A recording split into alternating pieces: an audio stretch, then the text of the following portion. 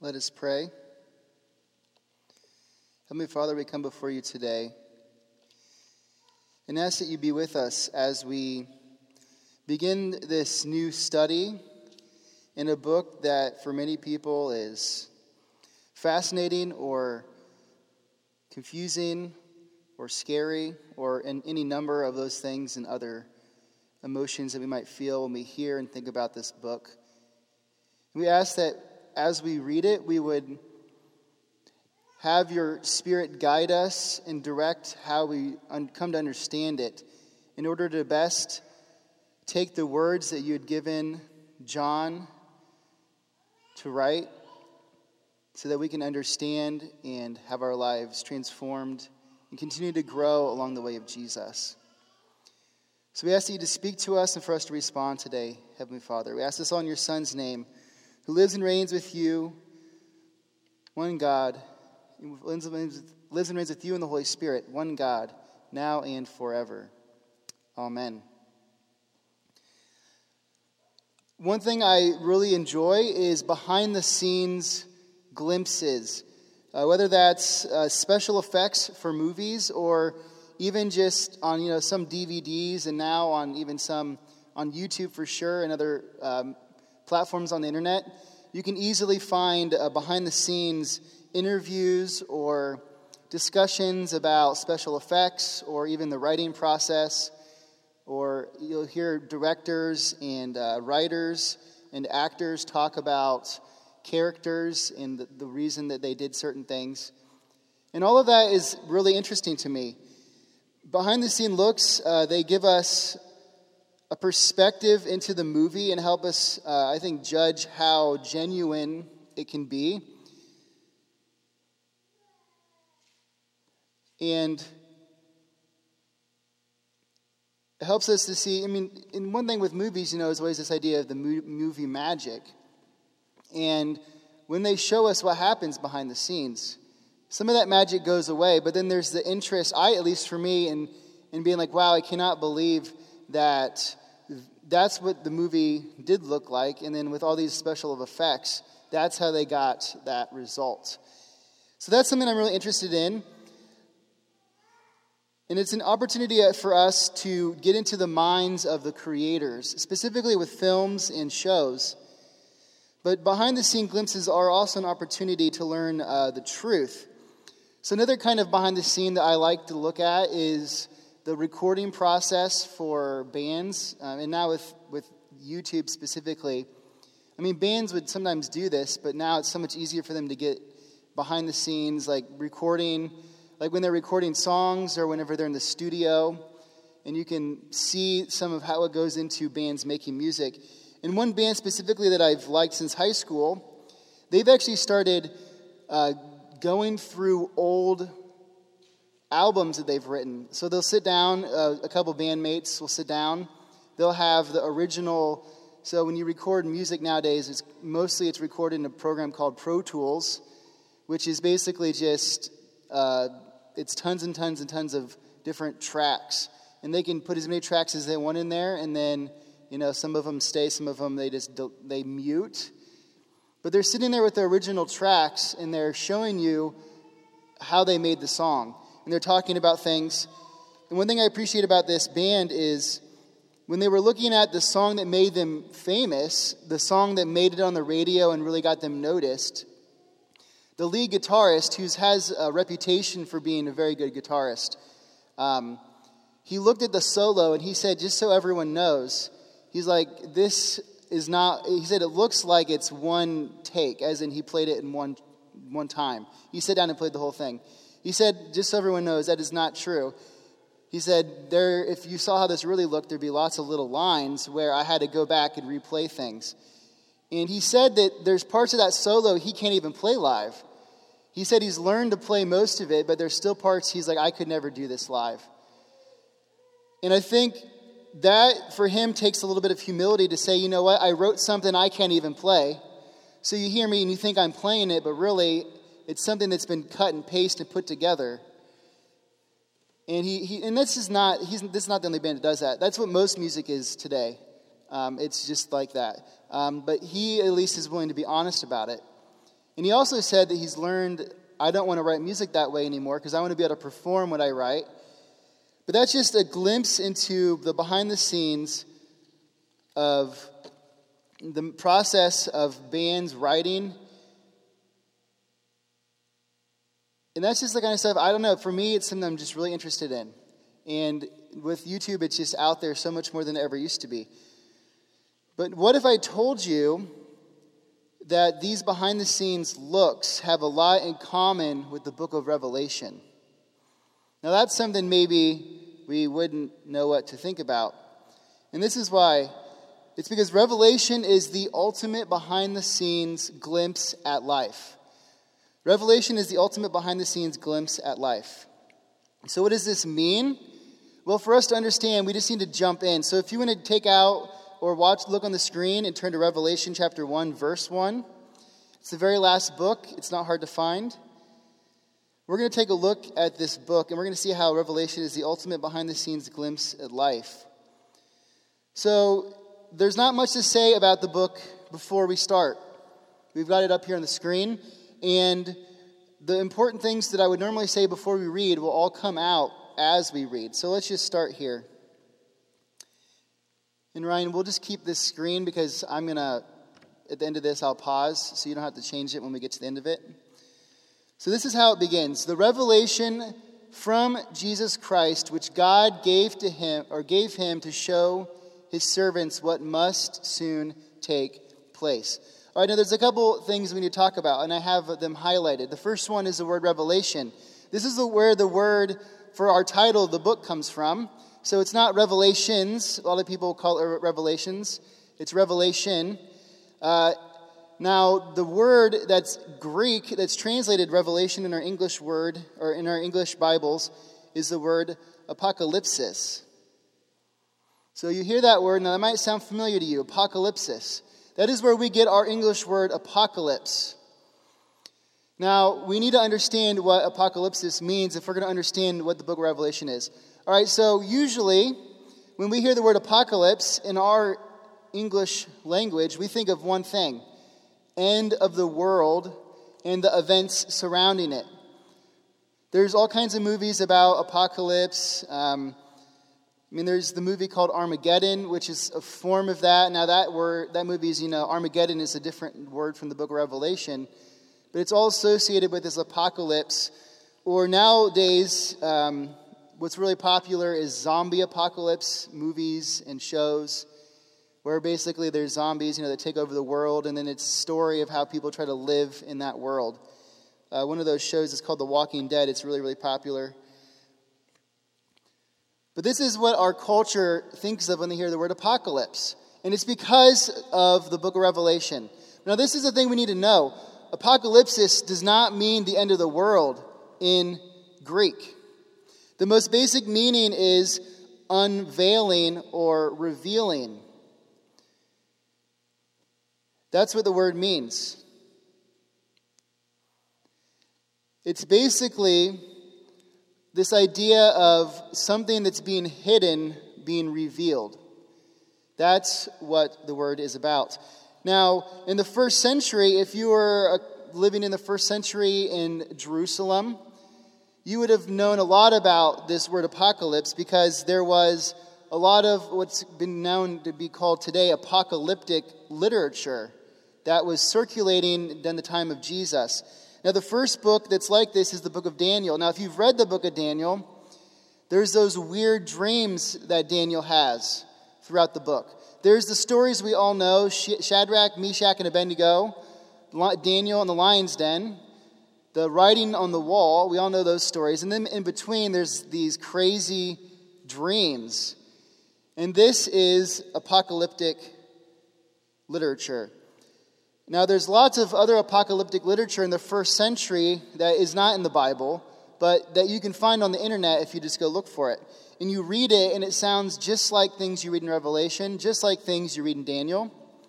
There's also some other passages in the Old Testament associated with apocalypse, some passages from Ezekiel and some of the other other prophetic books. And then there's that weird passage in Matthew chapter 18 where Jesus talks about how people will be taken away. And he talks about how people will be snatched up. And he talks about how there will be signs, and then you'll know that something's going to happen about the destruction and the returning of the Son of Man. That passage is also apocalyptic. Now, this is what we need to know about apocalyptic literature, and this is what's so important when you want to understand Revelation. Apocalyptic literature is intentionally full of images and metaphors. It's supposed to be that way. Instead of just telling you what's going to happen, they tell you with images and metaphors because it's supposed to evoke inside of you a certain type of emotional response. And what usually was happening with the Jewish people writing apocalyptic literature in the time before Jesus, within the couple hundred years of when he was born, is they were hoping to be set free from Rome. So they would write all this literature about being set free. And they would use this imagery of, and it's really a lot of it's just imagery from Old Testament prophets. But it was these different ways of talking to say, hey, God is going to deliver us. So that's what the word revelation actually means. So this is an apocalypse from Jesus, or an unveiling of some sort of mystery. And then he says, which God has given him, and it must soon take place. Now, for the must soon take place, that for one, I think, remember, this is written 2,000 years ago, so I don't think soon is, we don't know when it's going to happen. For most people, Revelation is about the future, about something that's happening years from now, hopefully.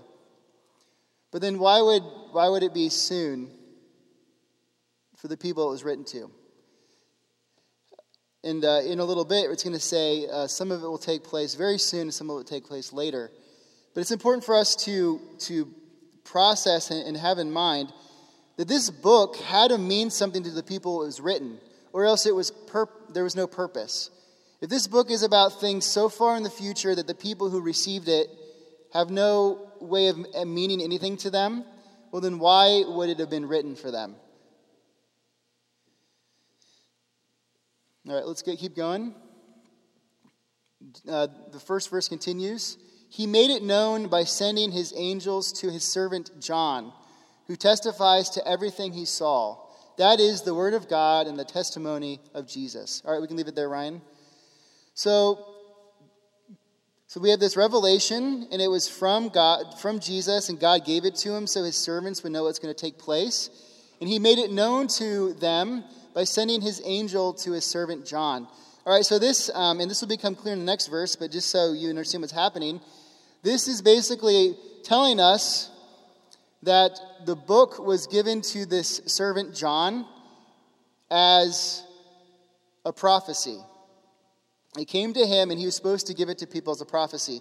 Now, we've talked about prophecy recently, and remember, prophecy, we think about prophecy as always being about the future, about predicting things that's going to happen in the future. That's how our culture has come to think about prophecy. Every time we read, at least when I was younger, when I read the prophets, that's what I was thinking about. This is some weird thing I'm going to have to decode to figure out the future. Biblical prophecy is almost always written for the people to whom it was written, and it's almost always about their current situation.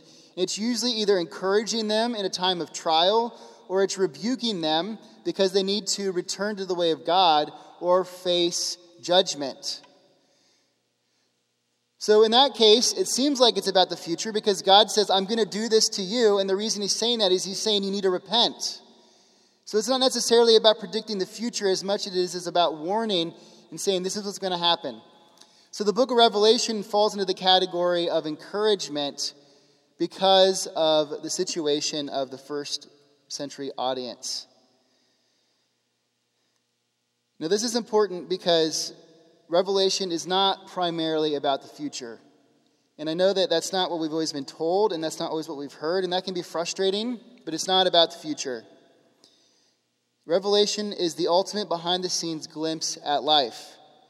And this glimpse is connected to the events currently happening in our lives, and also the events that were currently happening in the lives of the first century audience. And then this is how how it continues from Paul, or from John, I'm sorry. You can go ahead, Ryan.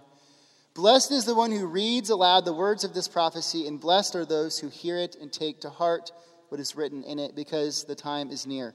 So Revelation is an apocalypse. It's an unveiling of secret mysteries.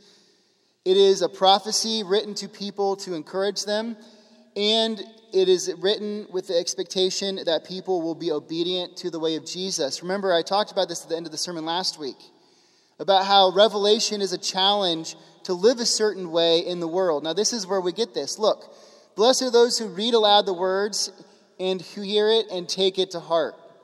As in, understand what the message is and live their lives according to that message. So it's not primarily about predicting the future.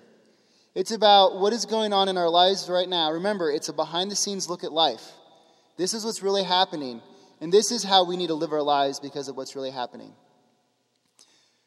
So this is how the book's prefaced. Now then it goes, you can go ahead, Ryan. In verse 4. John, to the 7 churches in the province of Asia. You can leave it there for a second.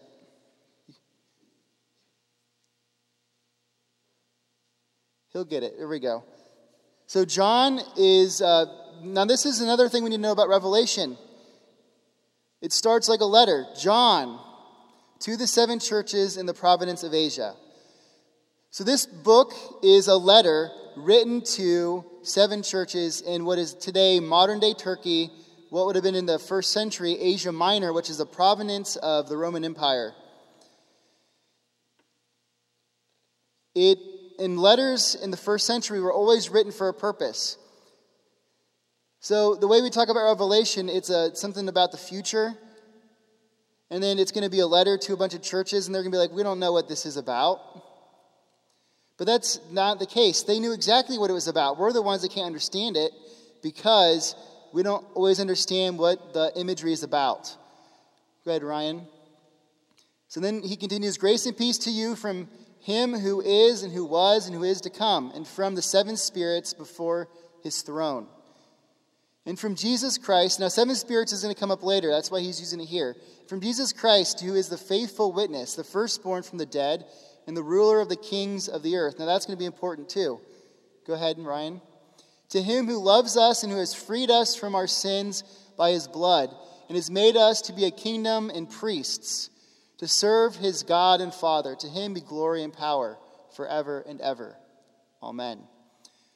You can leave it there, or if there's a blank, you can go to the blank. All right, so that is what is called in letter writing the greeting. And all that's to say, Revelation is a letter. It is written to 7 churches in Asia Minor. And if we're going to understand Revelation, we need to understand what's going on in those churches in Asia Minor that is causing John to write the letter. Think about it. Every letter that Paul wrote, there was something going on in those churches that he needed to talk about. Or they had questions they asked him, so he's writing to answer their questions. Or he's trying to correct some teaching he heard they were exposed to. There's always a reason. There's some reason in these 7 churches that John is given this message to communicate to them. So what that needs to register in our minds, and I'm trying to make this clear, is that Revelation was written to these churches. It was not written to us about the future. It was written to these 7 churches who had very specific situations. And next week we're going to learn about those situations because the first 2 chapters is a specific letter to every one of those churches. But inside and underneath what's going on in those churches is the answer to why this book was written. But it's not only to those churches, because this is what he says next in verse 7. He says, look, he is coming with the clouds, and every eye will see him. Even those who pierced him, and all peoples on earth will mourn because of him. So shall it be. Amen. Is there more? I am the Alpha and the Omega, says the Lord God, who is, and who was, and who is coming, or who is to come, the Almighty. So that is this little section that's usually in letters, but what matters about it is there's all this imagery. Now, we don't get this, but the one coming on the clouds is from the book of, I think, Ezekiel. It's prophetic language. And then there's this other bit about the one who will have who will be pierced. You know what? Actually, I'm pretty sure I have it on the next page. That's why I didn't say this. This is all from the book of Daniel. Actually, that's what's coming in a minute. So this first part is from Ezekiel. But John is associating with those passages, and he's communicating something about them. And what he's communicating in this particular this specific situation is he's saying, look, these Old Testament passages that we know that reference these ideas about the people who have oppressed God and who need to be brought to justice, and people who need to respond, and all the people of the earth who will mourn because of him, in association with this not just being about the churches in Asia Minor, but it's also about what's going to happen later in the world when all these passages from the Old Testament about God eventually returning to Israel and all nations bowing down to him, all of those things get grabbed and associated with what's going to happen in Revelation. So remember, Revelation is the ultimate behind-the-scenes glimpse at life. So even though there's a first century audience, there is a sense where Revelation is about every generation that follows. So we're not completely wrong in knowing that we're supposed to be associated with it, but we need to remember that it's about the first century audience first. And then John continues, and now this is where he really starts his vision. He says, I, John, your brother and companion in the suffering and kingdom and patient endurance that are ours in Jesus, was on the island of Patmos because of the word of God and the testimony of Jesus. On the Lord's day, I was in the Spirit, and I heard behind me a loud voice like a trumpet, which said, write on a scroll what you see and send it to the 7 churches, to Ephesus, Smyrna, Pergamum, Thyatira, Sardis, Philadelphia, and Laodicea. So those are the 7 churches that received the letter. 7 of the 8 biggest churches in Asia Minor. And John was someone they would have known. And he also tells us that on the Lord's Day, which should have been Sunday, we think, the first day of the week, he's worshiping or praying, and all of a sudden he receives a vision. So this is how this comes to him. It comes to him as a dream or a vision, which in the first century was common for people to believe that visions and dreams could communicate to you about something. Now continue with verse 12. I turned around to see the voice that was speaking to me. And when I turned, I saw 7 golden lampstands. And among the lampstands was someone like a son of man, dressed in a robe reaching down to his feet, and with a golden sash around his chest. Now this is where the apocalyptic language comes in. And we read it and we're like, what in the world is this? The hair on his head was white like wool, as white as snow, and his eyes were like blazing fire. His feet were like bronze glowing in a furnace, and his voice was like the sound of rushing waters. In his right hand he held 7 stars, and coming out of his mouth was a sharp double-edged sword. His face was like the sun shining in all its brilliance. When I saw him, I fell at his feet as though dead. Then he placed his right hand on me and said, do not be afraid. I am the first and the last. I am the living one. I was dead, and now look, I am alive forever and ever. And I hold the keys of death and Hades. So right there, that's our first taste of apocalyptic literature. And I am not going to go through and explain all of those images to us, only because if we did that, the entire book, we would never get through it. And we're already going to be doing a very, very big overview of it to begin with. But this is where I meant to say earlier, this is all from the book of Daniel, these images. So you want to have a sense of what's going on, why this is being referenced, we'll go to the book of Daniel, I think chapter 7. And then with that, you got to be like, well, what's going on here? And then you got to do a little more work to understand what that vision's about there.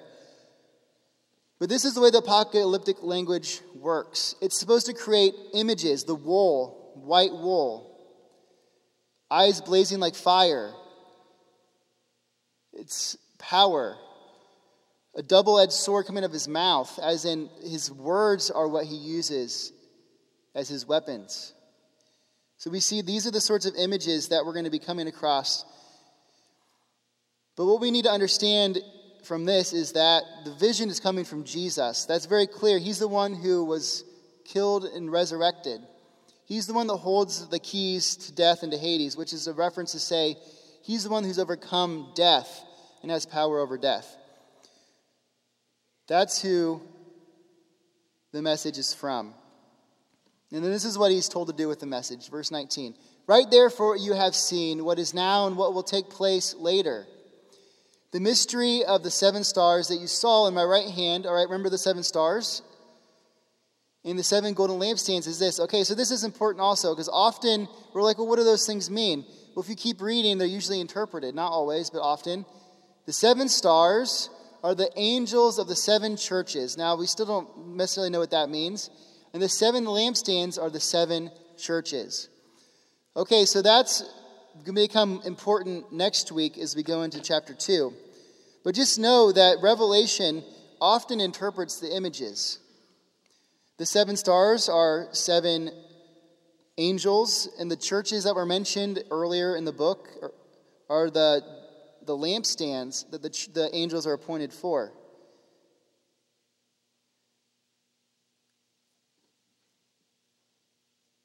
But this vision given to John by Jesus was for the people of God. And what it is it is a peek behind the scenes. Revelation is the ultimate behind-the-scenes glimpse at life. So as we look at this book, and we're not going to be able to look at every chapter specifically. There's probably going to be lots of things you wish I'd explain that I won't have time to explain. Because when you get into those tiny details, it's so easy to miss the picture. So what we're really trying to do, at least this first time through, is grab the picture. But if you want, I encourage you to read along throughout the week. Next week we'll be looking at chapters 2 and 3. But when you're reading, keep in mind that first, Revelation is an apocalypse, which means it's a type of literature in the first century where images and metaphors are used to uncover hidden mysteries. And what that's going to be about is we're going to get a glimpse at what's going on in the world that we can't see. That's the mystery that's being uncovered. And also, Revelation is a prophecy, meaning it's a word from God to his people, in this case, in order to encourage them in times of difficulty. And third, Revelation is a letter, meaning that it's specifically written to a group of people in history, and it cannot mean today what it did not mean then. Let me say that again. It cannot mean today what it did not mean then. So if we're trying to read things from our time into Revelation, it first has meaning in the first century. And that's so important. If we keep those things in mind, we'll have a good reading experience. It'll be challenging, but we'll be set up to read Revelation in a way that's responsible. Believe it or not, there's a book called Reading Revelation Responsibly. It's an excellent book. It's small. I mean, if you want to check it out, I have it. But it will help us ground this book in its original message, which is so important. Because Revelation is the ultimate behind-the-scenes glimpse at life. And it does have things to say about today, because some of the stuff it talks about, once we understand it in the first century, then we can begin to look at it in our own life and be like, oh, okay, and see how it connects. Revelation is the ultimate behind-the-scenes glimpse at life. Let us pray. Heavenly Father, we come before you today as your people. And we're looking at this book, which is a letter you had that was written to 7 of your churches in the first century that were facing challenges not unlike our own.